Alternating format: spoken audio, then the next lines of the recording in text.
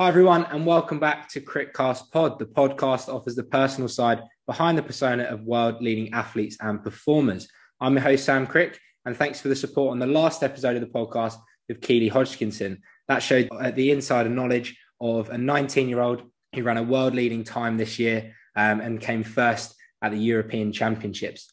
Now, this week, we've got another exceptional guest, fresh from his win and personal best at the comeback 5K yesterday in Battersea Park.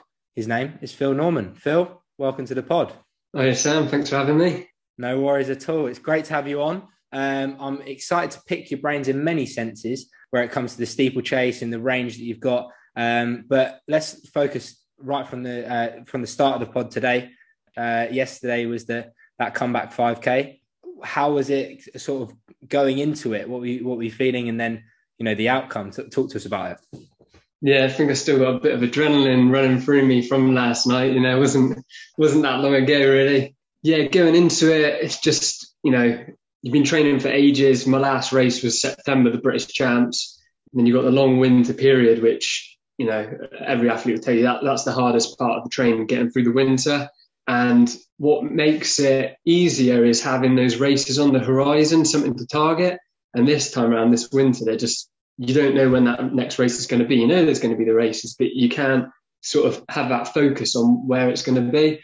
So, when they announced that, there's going to be that Battersea 5,000, you see the people, lining up to be in there. I thought, all right, yeah, this looks like it could be a tasty one.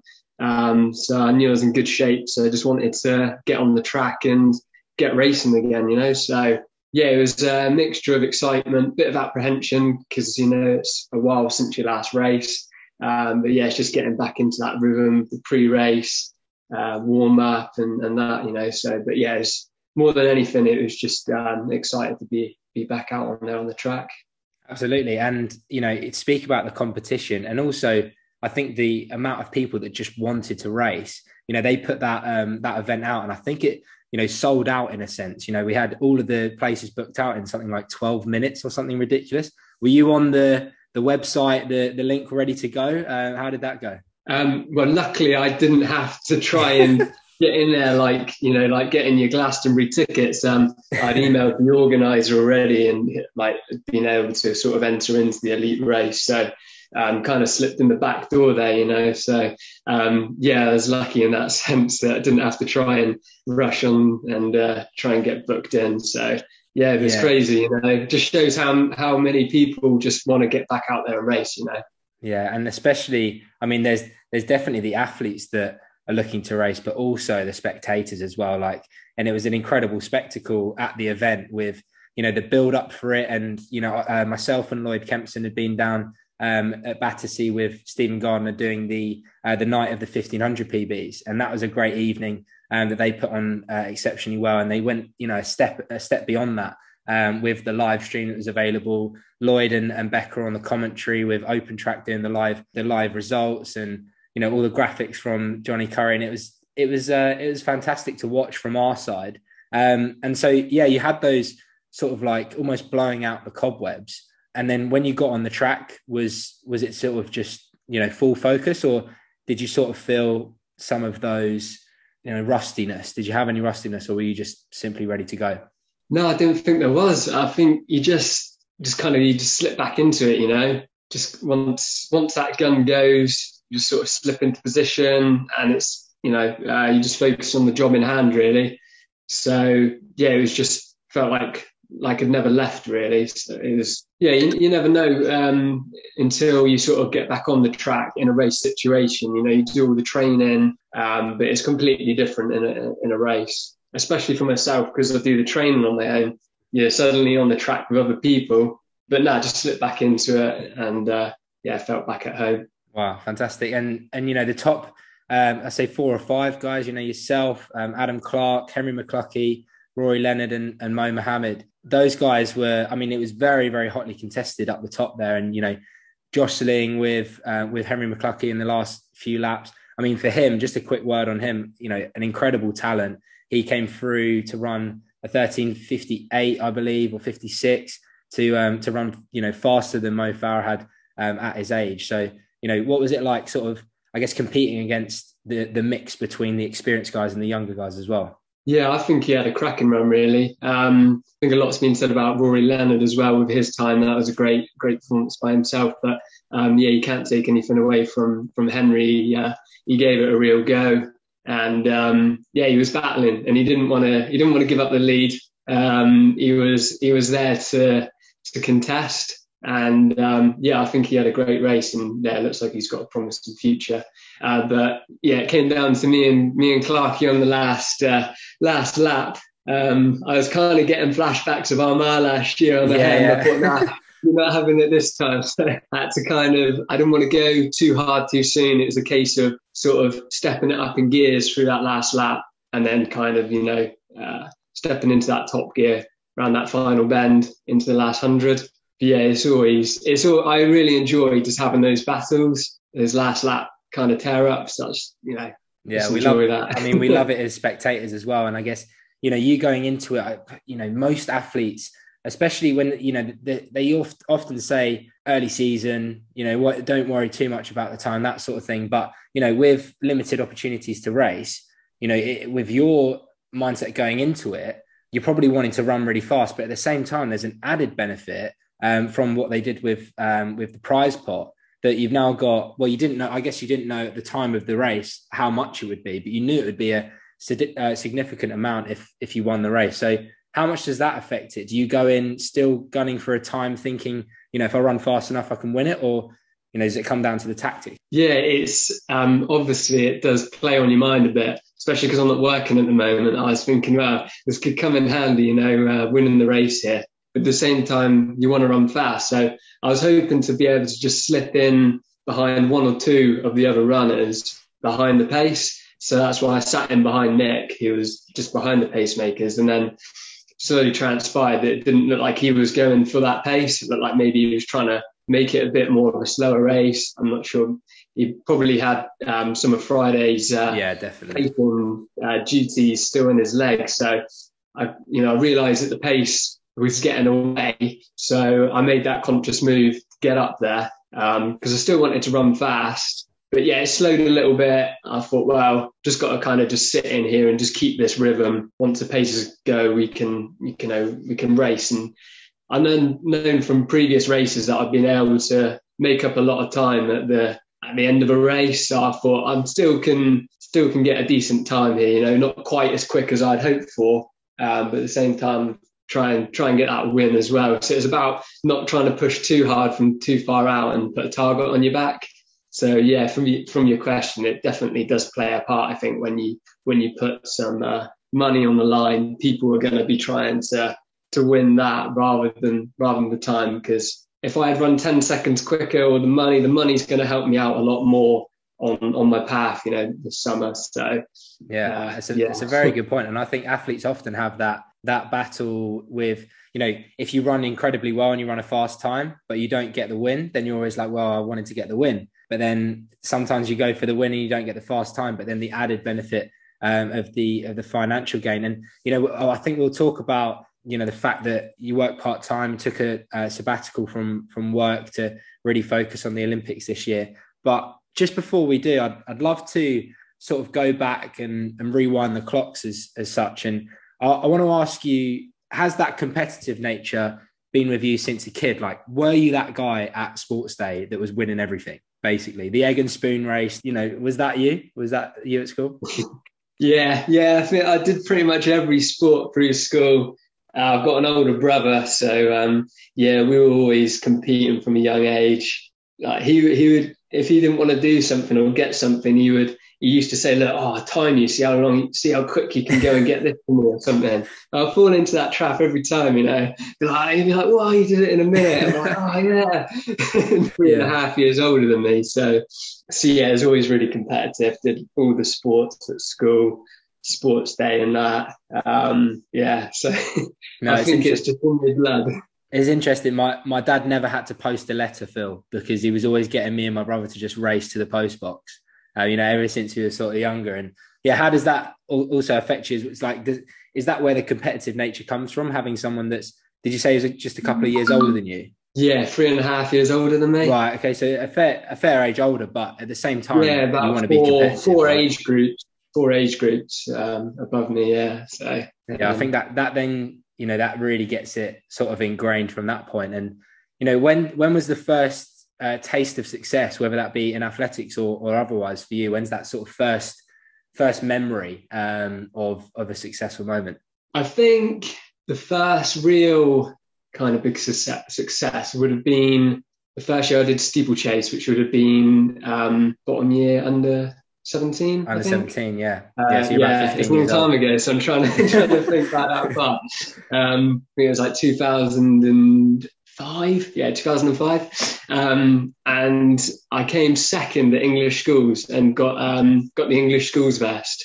And yeah, just that feeling of getting that England vest, getting the England kit. You go to the separate hall where they like give you the tracksuit, Yeah. then you get back onto the bus because I think it was Birmingham, so it was about a 4 to 5 hour bus ride back to Devon, and you're just there on the bus. You got all your kit and that, and yeah, that was the first kind of real like, I could probably do something here in the steeplechase. Because I had done like 800s, 1500s cross country from like under nines. I started running when I was like just before I turned 8 years old. Right, wow. And I was winning like county champs and things like that, but I hadn't won anything on like a South of England, like big regional level, or a national level. And then, yeah, it was the following year that I won English schools. And you go and do the home countries. And it was the first year they did the UK school games as well and won that one. So that was like a real breakthrough year, really, winning like those three big titles. So yeah, that was kind of like the early days really of the steeplechase and thinking I had a future there. Yeah, the early stages. Well, I did, obviously, being a podcast host, you've got to try and do some research and check the statistics. And when I was having a look at the sort of para 10s back in the day, like you said, second in 2005 for the 1500, and then come back with the win the year after. And I was looking at the times, and I was sort of thinking, could I put myself against you? And I was a couple of seconds slower on the 1500 because I think you ran about 4:18 for the chase, yeah, and I was at like 4:22. And I sort of thought, like, at that time, I think 15, 16 years old, especially as everyone grows up doing the 800 or the 15 or a 3K, and the cross country, but the steeplechase comes in quite late, and it gives you that different option. And you realize that you can be, I often talk about it, you can be in the top 10% and there'll only be about sort of 5 or 6 people and you'll be doing exceptionally well. But if you're in the top 10% for the 1500, there's a lot more people as such. So I think there's a lot more opportunities with that steeplechase. And I guess, how did that then transpire from then, moving on to, I guess, the later ranks of the juniors and then on to the seniors? Was that definitely a focus for you going for the steeple, or did you build everything else around, your longer distances? They often talk about steeplechasers being, strong 5K runners, which we proved last night. But yeah, so how did that journey then transpire from like 17, 18 years old? Yeah, so the steeplechase was the main aim, but I was just training in a local group under Mark Brace at NDAC, North Devon Athletic Club. We had at the time Michael Cole, really good 800 metre runner. He was, I think, second at English schools. Davey Platt, who I think also was a medalist at English schools over 800, and Sam Petty, who was a gold 800 metre English schools as well. So we had a really good group. And so I was stronger over the longer reps, but I had these guys to really battle with over the shorter reps at the 800 specific work. So we primarily did like a lot of 800, 1500 work. Didn't really do any like, the 5K, 3K, 5K, that sort of stuff, which you probably typically would do as a steeplechaser. And I didn't really do any specific hurdle sessions. As a youngster, I did a lot of different events, did pentathlon, things like that in under 11. So I had done like hurdling and long jump, high jump, all things like that. So I think I kind of developed that sort of plyometric side of things. So yeah, we did a lot of kind of like hurdle drills and plyometric work, but no real steeplechase specific work. I didn't really come until I sort of started again as a senior athlete. So yeah, it was mainly just focusing on 800, 1500, and then I just raced steeplechase, you know? Yeah, unreal. And I think that when you build up that bank, and, you know, I think that would be the natural thing to do, especially, you know, going through the age groups, and especially the people that you're training with, unless you've got the ability to maybe add a lane to your training, to add some hurdles, it actually becomes quite difficult to do, you know, specific sessions. I remember, you know, a week out from a race, we'd probably be doing sessions on the grass with a hurdle outside of the lane that we were doing 400 reps on. So, you know, having that creativity, I think that's probably come in the last few years, but like you say, it probably wasn't anything specific that got you there. But I mean, you spoke about the fact that you were doing 800 and the 1500s, and I just wanted to highlight, you know, the range that you've got, so that the listeners really know, you know, what we're talking about here. And, you know, when we talk about steeplechase athletes, you might think that, oh, they're just, you know, good middle distance runners that are hurdlers. But, you know, Phil's run 150 for 800 meters, 342 for 1500, 823 for the 3K chase, and then 1346 yesterday for the 5K. So I think that really says a lot about the range that you've got. It was one of the comments that Becca Howard said yesterday on the live stream. She said, you know, often you can see steeplechasers that really rely on their hurdling ability, but it seems that over the flat as well, you know, you bring that range as well. So how important will that be going forward as you've been progressing over the last 4 years and 5 years in the steeple? Is that going to help you go to the next stage as well, being strong on the flat? Or are you going to have to work extra hard on the steeple? Where does the improvement, I guess, come from here? Yeah, I think since the middle of 2018, I switched coaches and coached by Tomáš Plibersek from Slovenia.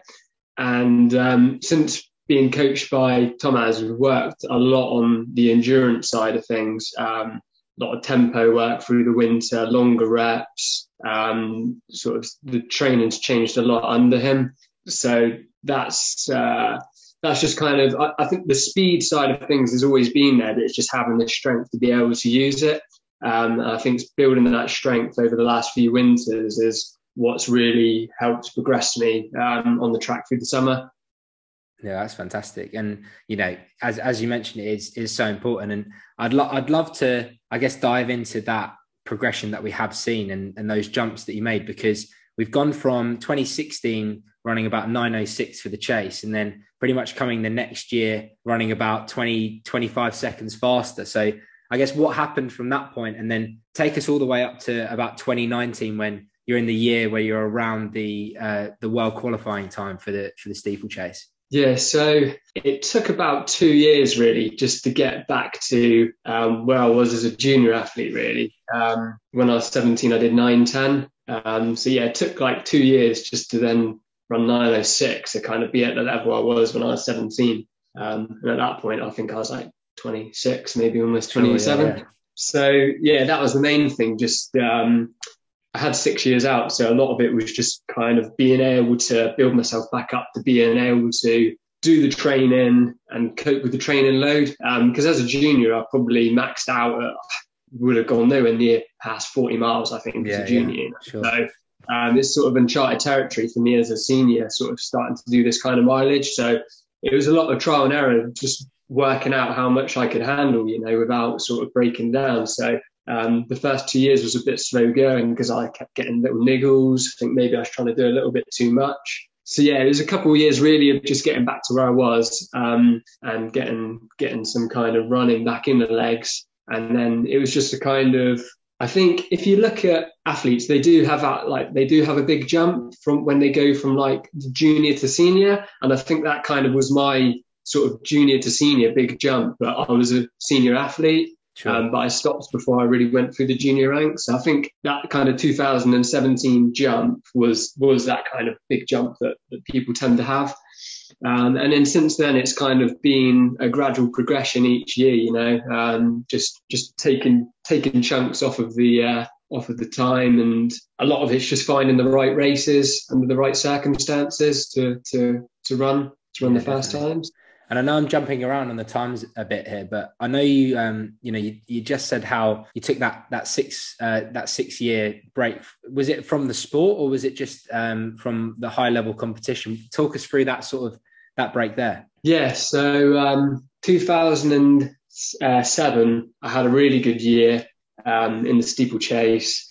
Won a lot of races. Won the under 20 3As England champs, being first year in the age group. And then come that winter, I had a really bad injury with my hip, and I tore 4 muscles around the hip joint.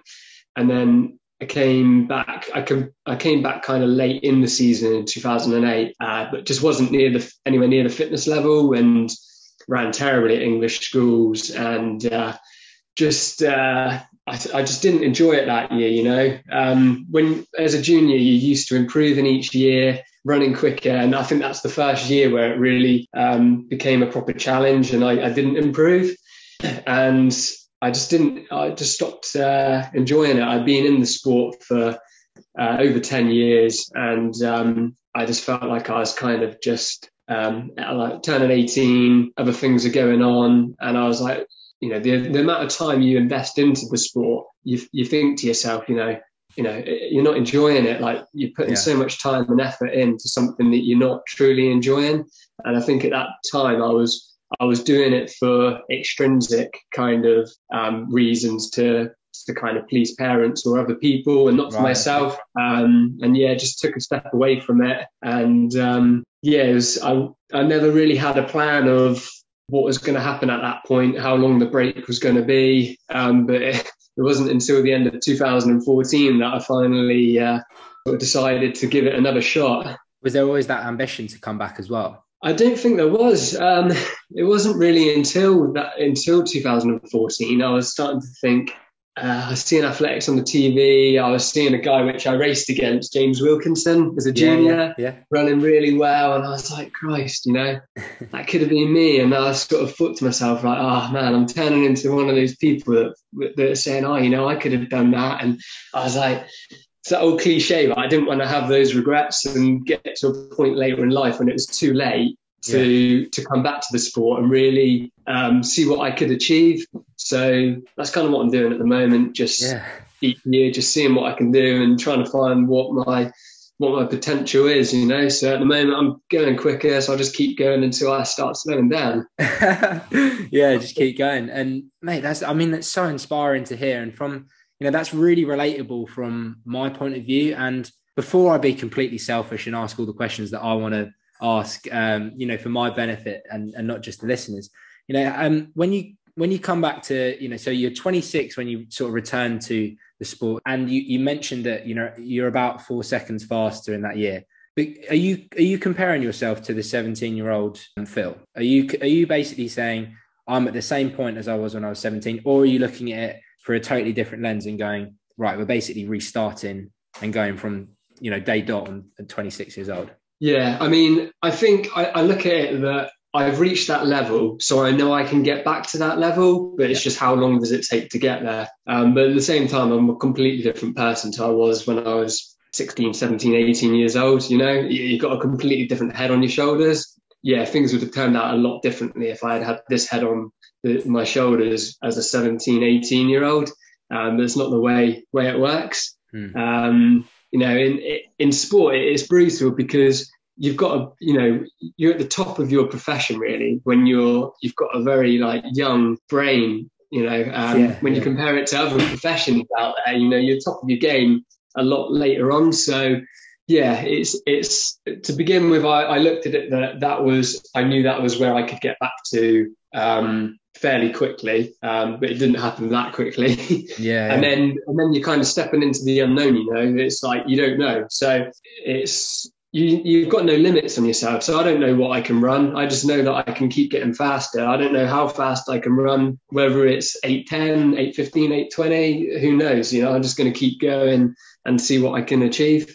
Yeah, it's so interesting as well. One of the points that I was thinking, and I think I'm going to go in with the classic podcast question, you know, what advice would you give to your 18-year-old self? The old cliche, just thrown straight in there. Yeah, it's a tricky one really, isn't it? Because I could go back and say, look, you could have a really good future here in this sport. But the reality is, my head wasn't in it at that age. I don't think anything that I could have said would have made much of a difference. And I think I look at what's happened in my life since 18, and none of those things would have happened if I had carried on, which I'm grateful for. I wouldn't have met my wife, been with her, got the job I've got or where I live and things like that. So I'm a great believer in that, these sort of things happen for a certain reason. I'm back on the path which I left, but I believe that I can still achieve what I could have done if I had carried on as an 18-year-old. So that's what I'm kind of sticking with,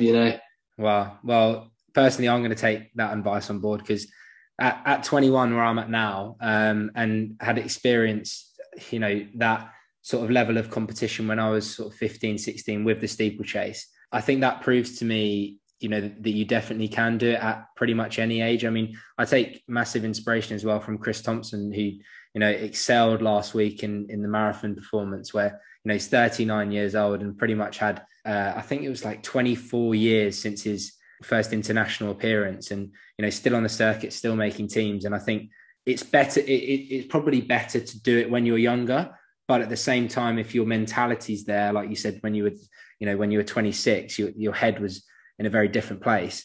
I think that could be a massive benefit as well. And, I'm probably at that point where you can actually apply yourself mentally as well as the physical side. So yeah, I mean, I just love hearing about it. And I think this is a great takeaway for the listeners as well, that, might be seeing athletics on TV and, falling back in love with it. And I think this is there's no better opportunity really to start, because you might argue that the best time to start was 7 years ago, but the second best time to start is today. So I think it's something to take away for everyone listening. Yeah, I mean, you're 21, so you got like a 4+ year head start on where I started, Yeah. So yeah, definitely. It's just if you want it enough and you apply yourself, it's just, it's a long road, but it's just staying on that. When I first came back, I wasn't looking at like where I am now and even kind of thinking about that. It was just sort of taking it a year at a time. So yeah, that's just, you've got to have that long-term sort of look, but it's just short-term. You just got to take it each year, plan that target for that year. And then, before you know it, you look around and it's like, well, I'm back at the top. Well done. Yeah. Wow.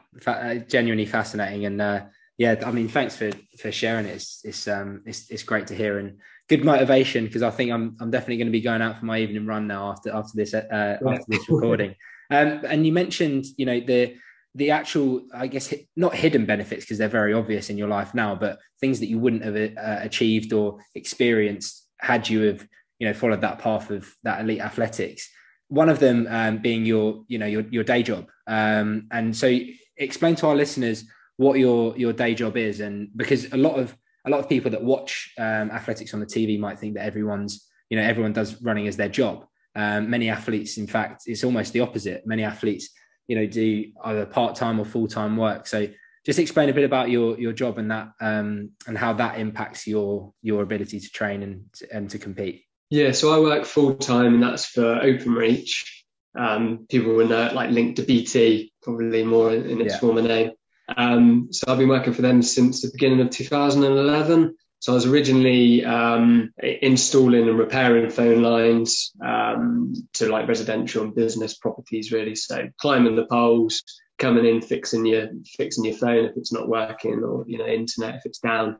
And then from midway through 2017, I've been working as a pole tester. So that's being out and about. Climbing the poles, digging around the poles, checking for decay, just making sure the poles are safe. So it's pretty like manual, physically demanding job. You're out and about through the fields, carrying your gear, your ladders and things like that, and all kinds of weather. But the plus side with this role I've been doing since middle of 2017, I work like a 4-day pattern. So it's still full-time hours, but I work 4 days a week. So I have a fixed Wednesday off. So I'm able to do one of my main like training sessions on a Wednesday. So it gives me that structure and routine. So yeah, I'm able to do my training around the job, and it fits in quite well. And through Tom as my coach, we've been able to find like a plan and structure that works really well for myself. Right. So, I mean, it's fascinating to hear, because I think that, there's one thing working full time behind a desk in an office, but then there's the next part where you're not only, working full time, but it's a, manual, a manual intensive labor job, which, you've got to, it just seems like, that in itself, you're going to come home and you're going to be absolutely knackered. So how do you get to the point where, I mean, obviously the motivation and the hunger is there to constantly improve yourself with the running, but how much does that actually affect your training when coming into a big block, or, how do you fit it in basically? Yeah, it's I don't tend to do double days. A lot of my running's just once a day. Through the winter, the only day I'd run twice really is on a Monday. So I do a run before work and then a short run and some core in the evening. But then the rest of the runs are in the evening. It's anything because I'd have to be like out the door at about 5:30 in the morning if I'm doing a run, if I'm doing double days. And I just find I'm a bit more susceptible to kind of niggles and things if I'm running at that time in the morning. So try and minimise that as much as possible. With running once a day, you just got more recovery before the next run, So if I was doing double days, running before work, then a physical day at work, and then another run, there's not much kind of recovery between anything. So yeah, I don't do a massive amount of mileage. I'd say I max out at about 70 miles through the winter. But it's just kind of it works for me, that amount of mileage. I find it's enough to kind of aerobically build that base, and just it's that kind of like a level which means I'm rested well enough to do the quality work. Yeah, fantastic. And the financial aspect comes into it a lot, and especially from yesterday, we saw the prize pot go over £1,400 or something, and I'm not sure when they sort of cut it off, but I think that could go higher. That split obviously between you and Jenny Nesbitt, and that's about 750 quid. So what does that do for you? How much does that mean for you, and how much does that help? Yeah, that's massive, because I'm currently on a unpaid sabbatical leave, taking 4 months off. So I've had March off already, so I had no wage coming for March. So it's going to help pay just bills at home, mortgage, to get to races and all things like that, So it really does help. I've tried to put some to the side, like saving away over the last year or so when I was kind of making the decision to do this. But it just kind of, it's like just lightens the burden, it definitely will make a big difference. No, it's an amazing, and also, I mean, even to have to make that decision to take the sabbatical, that unpaid leave, that's obviously got to be a really hard one, but it's because you're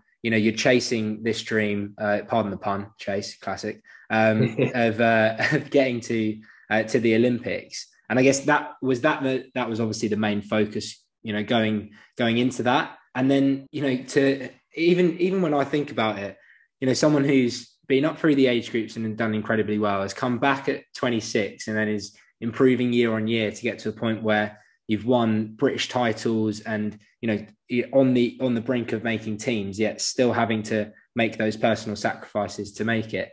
It's quite hard to hear in a sense, because there should be something in place that can support you in that sense. Do you feel that there's more that can be done? Yeah, I mean, for myself, I kind of try not to feel hard done by, because I know I had the chance as a youngster to kind of make it, and I kind of, I threw away that opportunity when I was 18. So I'm sort of torn. Like I know that if I had carried on, I would have had that opportunity. Maybe would have got some kind of contract if I'd carried on that sort of progression I was doing. But at the same, so I threw that opportunity away. So I'm kind of looking at it like I'm coming in late to the sport. I know people will kind of like companies and that will probably look at me and think, look at my age and be like, he's probably not got long in the sport. But you look at people like Nick Willis, Bernard Lagat, and people like that. They've been running through from like a young age all the way through. I look at it, I've had like from 18 to 24, 25 off.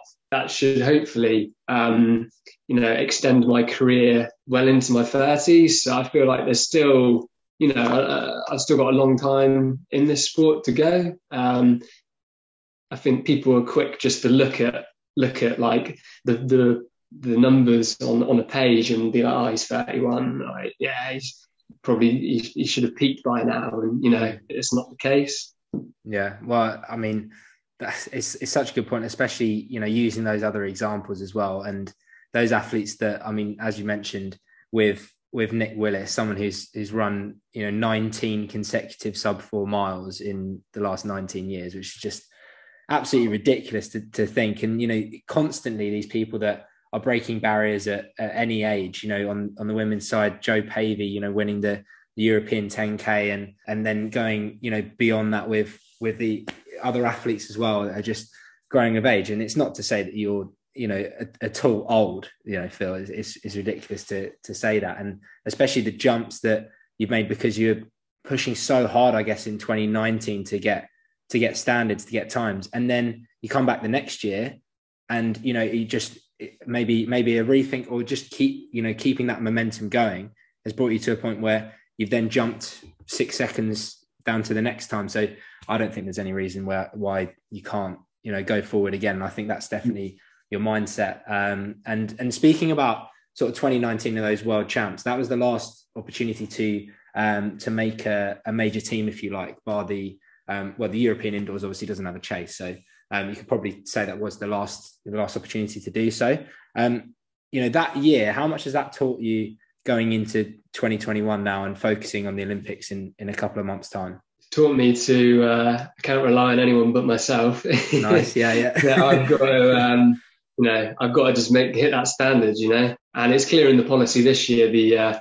If you get an invite, then British Athletics have set the steeplechase standard exactly the same as the Olympic standard, so they're not given any leeway there whatsoever. I knew before that, coming into it, that I needed to hit that standard, because I can't leave the decision to the selectors. I've got to cement my place. I've got to get that time. I've got to get top 2 and take it out of the hands of the selectors, so they can't turn around and say, no, you're not going. I'm gonna have to do that, and they've got no option. So that was a hard lesson learned from that year. I think maybe I was a little bit naive, thinking that by running so consecutively, so consistently, right on the money, that would kind of prove that, I'm ready for a breakthrough. It's just kind of having that opportunity, and to not be given the opportunity was that was really, really tough. That was, especially kind of how that year I'd been working full time, traveling across Europe to try and find these races, juggling working and traveling, getting the times. I thought maybe they'd look at that as like a kind of an exception to what they had sort of put in the policy, but we didn't want to budge on that. So yeah, it was tough at the time, but I just kind of used it as fuel, really, to just kind of prove a point, and that's what I'm going to try and do this year. Definitely. And I've got a question that's just popped into my head. They usually do. That's pretty much how it works. So on, just to take you to the day where they don't give you a wild card place and put you on the team, do you go out for a run that next day? Let me think.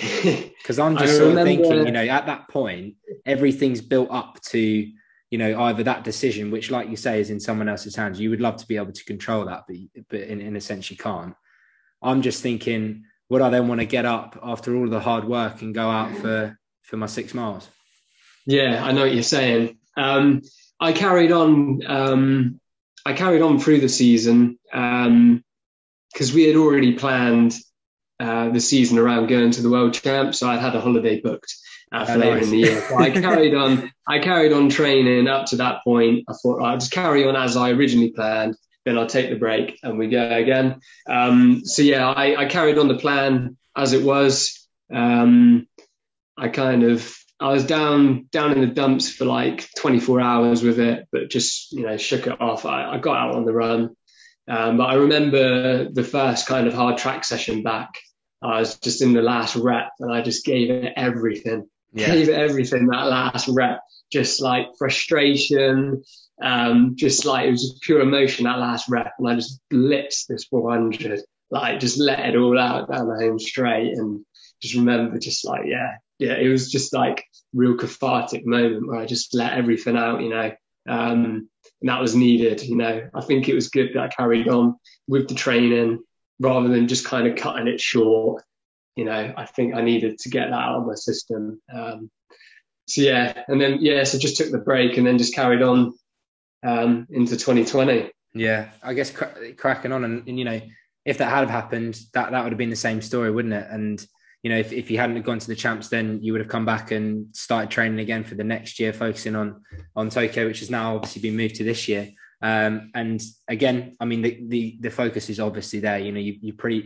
You've changed your whole setup so that it's now focused on that. And how do you think you can best prepare for the races that are coming up? Is there ones in mind that you're going to look at and go for? And how are you going to best prepare for the next couple of months ahead?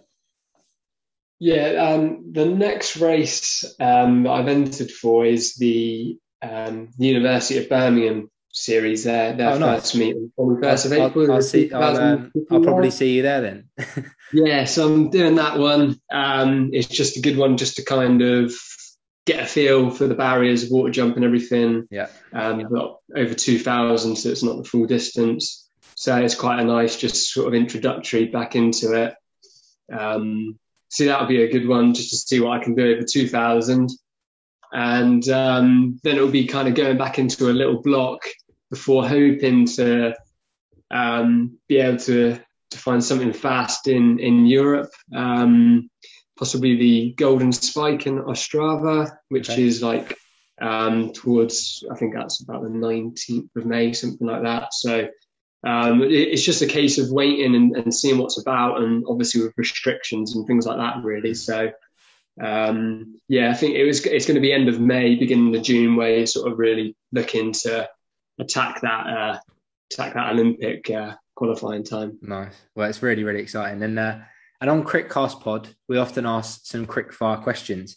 My first quick-fire question is, when did the Tash first come about? Who was the influence? Who was the inspiration? And are we going to see it grow in the next few months, Phil?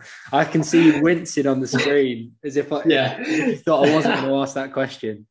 I think it's just the fact that the Tash is the only thing that properly grows. Like the beard's awful, so I just have to settle for the Tash. And then it kind of gets to a point, I'm like, hang on a minute, what am I doing here? I don't think there's really any inspiration there. It just kind of gets to a point when the wife is just like, look, it's got to go. She can't stand it.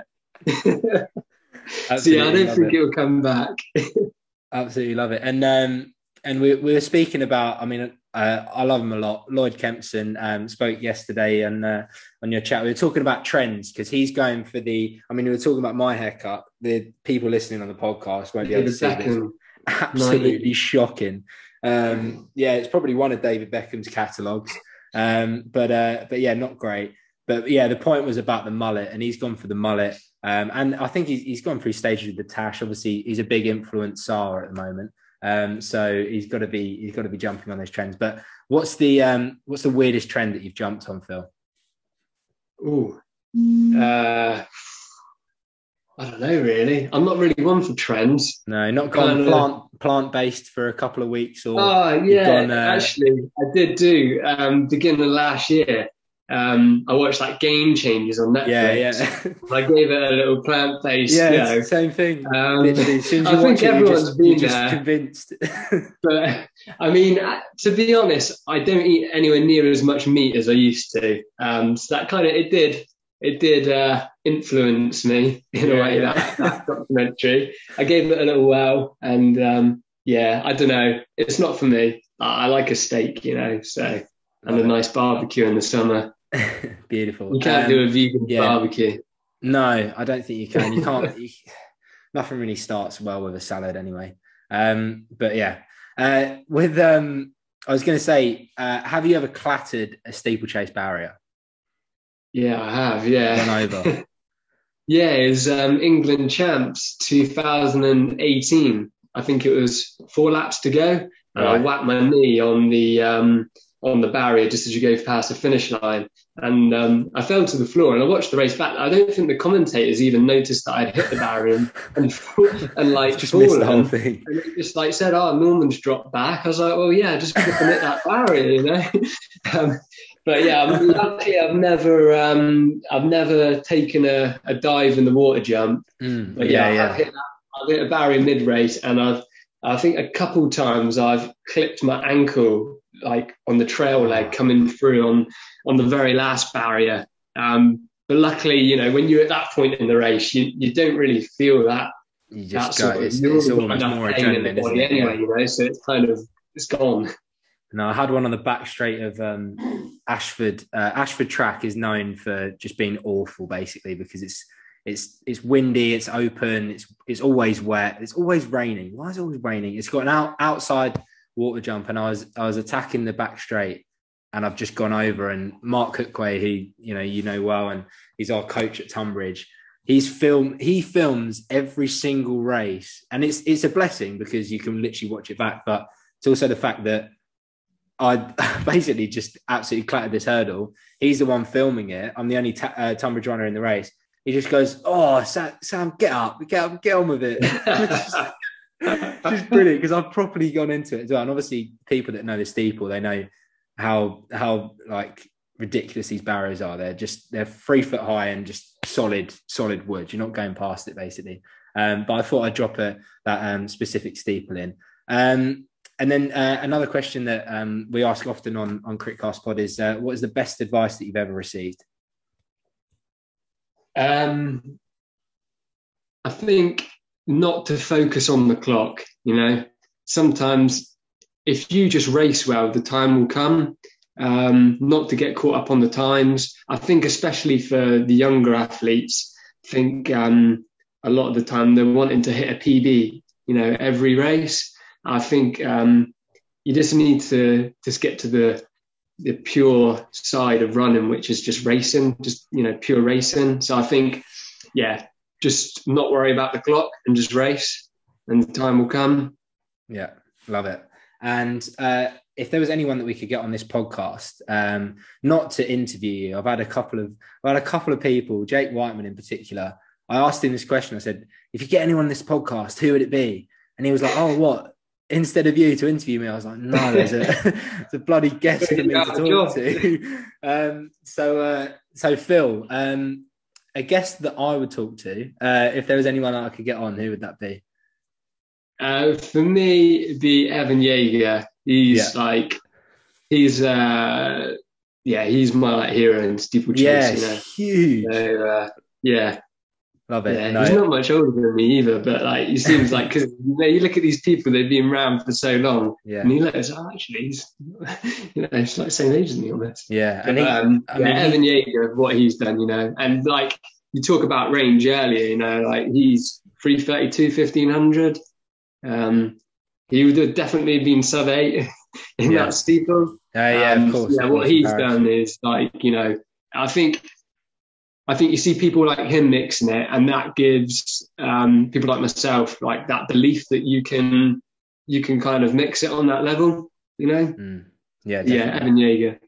Well, you'll probably see him in Tokyo. You can have a little chat with him when you make the Olympics and you're on the team. Many of the people that come on Critcast Pod go on to incredible things, Phil. So we wish you the best of luck. It's a good omen. That's actually bullshit. I don't know if that makes it's not down to me.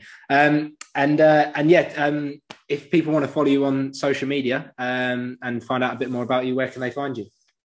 Instagram, it's Phil_Norman. Nothing special, just Phil Norman. Yeah. Got a few new followers from last night, so I'm slowly creeping up. I'm in the small numbers. It's nowhere near Lloyd's influencing level, but I'm trying to do my bit. Well, we'll track that over time. We'll end up seeing Phil in a couple of months' time being an influencer at the top of his game. But really looking forward to it. And this conversation's been incredible, Phil, and real motivation for me personally. And I hope that every single person who listens to this either takes some inspiration from it themselves or knows someone who will really benefit. So if that is the case, please feel free to share this podcast with a friend, and keep the word going, keep the buzz going. Critcast Pod is here to stay, and inviting world-class guests on every single week. And Phil is definitely the epitome of that. So Phil, thank you very much for joining this episode of the podcast, and we'll see you very soon. Thanks for having me on.